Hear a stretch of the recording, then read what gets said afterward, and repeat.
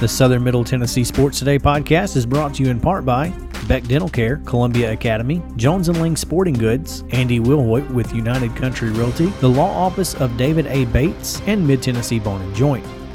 Mid-Tennessee Bone & Joint treats your orthopedic injuries and existing conditions.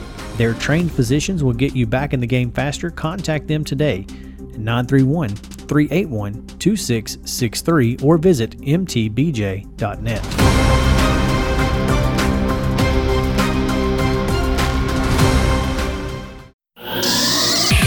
Parks Motor Sales in Columbia has a large assortment of quality new and pre-owned cars, trucks, and SUVs, a trusted sales staff, and financing plans that fit any budget. Visit Parks once and you'll quickly discover why people all over Middle Tennessee have been buying vehicles there for more than 60 years. And factory-certified technicians can service and repair your vehicle as long as you own it. Go to parksmotorsales.com or stop by the lot at 919 Nashville Highway and take a test drive today. Local high school sports and beyond. It's on Southern Middle Tennessee Sports Today. 7 minutes past 10 o'clock hour, we are joined on the Parks Motor Sales hotline, as we are each and every Monday, by the voice of the Blue Raiders, Chip Walters, brought to you by the law offices of Blake Kelly. Blake specializes in accident and injury law across Middle Tennessee. Give him a call, 615-305-4539, or visit his Facebook or Instagram. Be happy to help you. As we welcome in Chip this morning, Hello. I don't know if we should even broach this subject on the air. Maybe we should let JP ask him off the air if we can broach it. Go ahead, he said. Well, some interesting news out of News Channel 5. Credits a whistleblower for saying that there are some college football teams and coaches who failed miserably on COVID-19. From what we understand and the other interviews we've seen, we're aware of who this whistleblower is, and you're closely related to the program in which he used to work. Right. Any thoughts on what he had to say, or what did you experience as far as the COVID-19 protocols at MTSU? And I can answer the second part, obviously from a first person. What I can tell you is that I was tested 22 times during the football season, and I'm not at practice every day, and and what I saw on video as opposed to hearsay in the story was basically guys enjoying a win. I'm guessing that was probably after the win at Troy, some of the locker room video. But all I know is I was given very strict instructions on where to go, where you can't go, what when you need to have your mask on, and it was very different. And it really started hard on the opening week of the season against Army, about all the procedures and protocols that we were having to go through. Army was when we went there in first week of September. We were told at that point they had not had a single case on post or on campus since June, and so obviously they were going to be very, very tight with it. It was even to the point of, as we pulled into the hotel from everybody's masked up on the airport. I heard one comment that there was someone who, a certain player who was not named, that never wore a mask. Well, that was not true, because where I sit on the airplane, I see everybody get on, and everybody was masked up. I'm not sure what the reasoning is with this, but I've seen a lot of social media response, and you expect players to rally around their coach, and it is, from what I've seen, it has all been, even the players who were under said whistleblower have chosen the side of the head coach in this little whatever kind of contest you want to call it,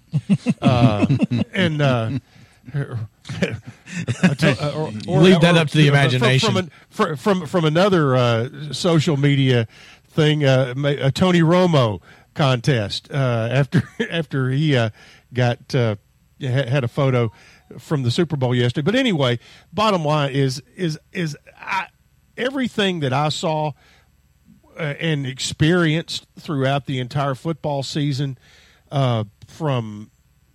was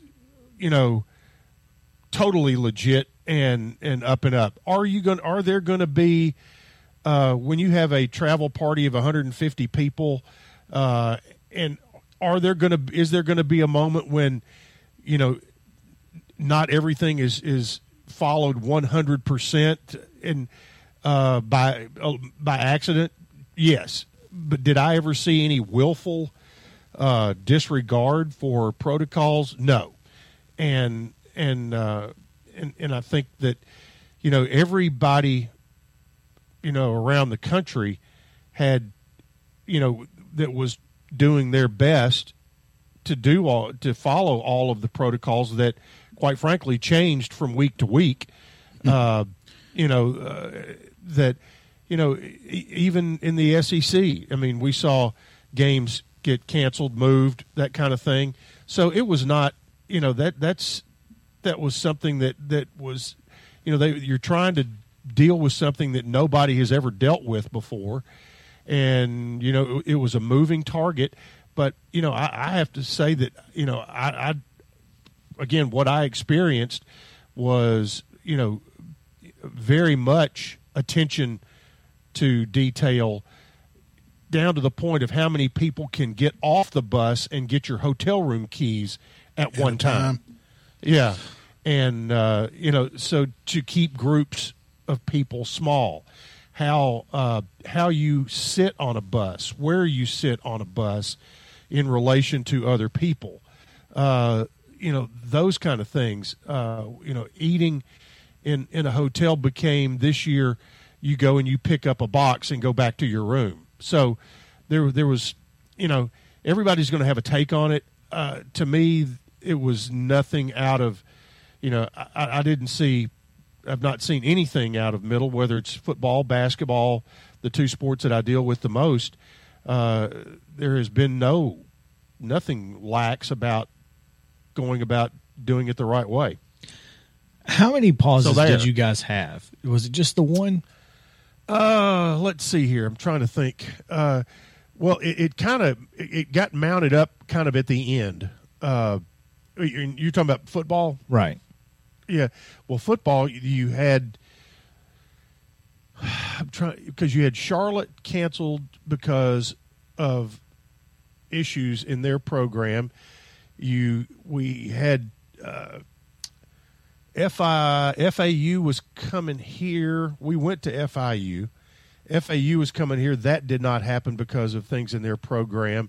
Then at the end of the year, you had a UAB game that did not happen because of issues in Middle's program. So it's just the one for you guys. Just really the one, and at that point, I think there was some talk of having the FAU game try to make it up, and also Old Dominion, chose not to play this year. So there was that. That's why the season ended up a week or so earlier than expected. So, that was that. And then basketball got started, and there was a pause when Middle.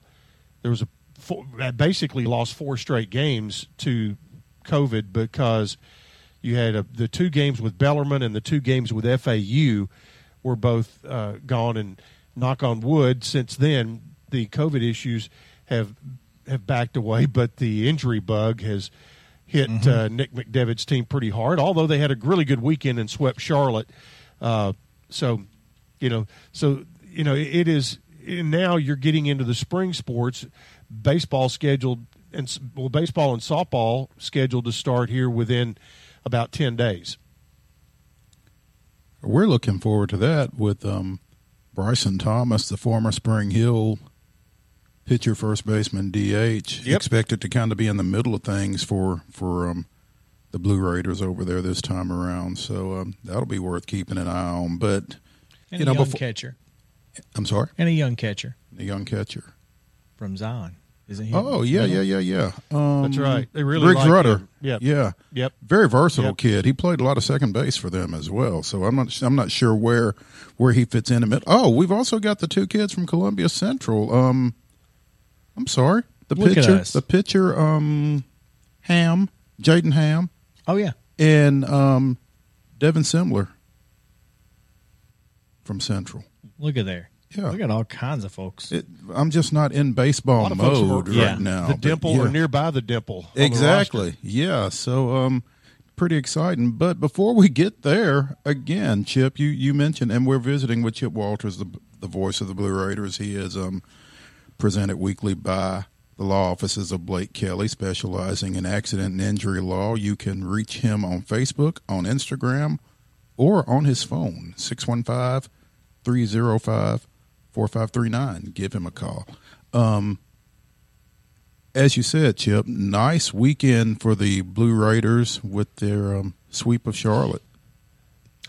Yeah, Charlotte and Middle, when you looked at numbers going into it, Charlotte was like 4 games over 500. Middle has had its struggles in with getting a complete roster, and the last 2 weeks played really well against Western and UAB, led in the second half in 3 of the 4, and had nothing really to show for it.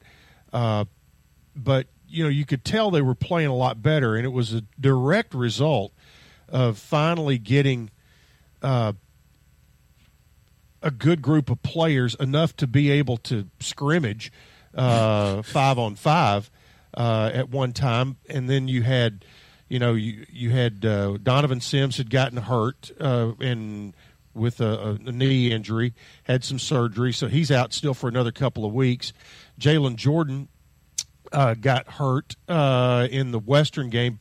A minute into the first game against Western, he had the compound dislocation. Let's not talk about that injury. Yeah. Let's just move past that. But anyway, the thing was, he came back this week. Jared Coleman Jones, the transfer from Northwestern, he was out due to concussion protocol, and so the game Friday night was really a good college game. Both teams shot just over 50%. Good play on both sides. Really fun game to watch.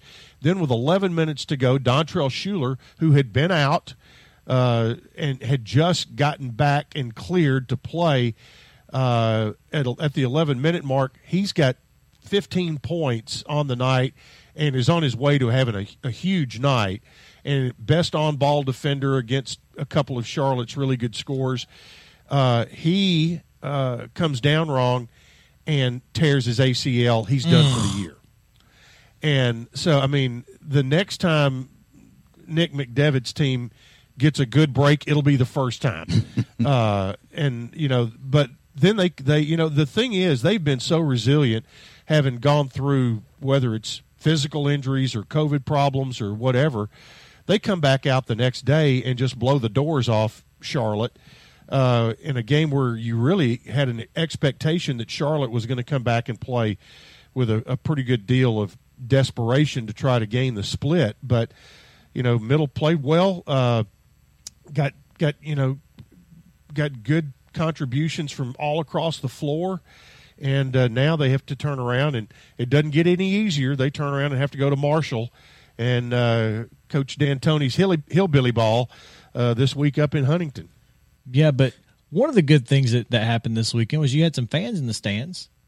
Yep, did. That was cool. And coach and players were very quick to acknowledge that and to give them tons of credit because, it's funny. The weekend before against UAB and Western, the 2 weekends, there were points in both of those games where had you had a typical crowd that was there, the situation where it would have been a natural reaction for the crowd to jump in and lift up the team and that kind of thing, and it was not there.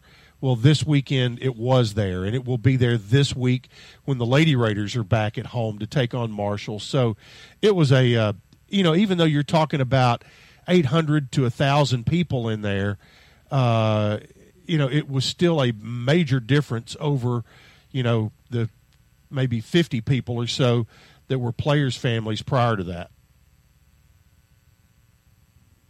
Now, the one thing I will also tell you regarding standings, it was a huge weekend for Middle on the men's side. The women's side, they split at Charlotte, but they still hold a 4-game lead in the 5-game lead in the win column at 10-2 in conference play, while Charlotte is in second place in the East at 5-3.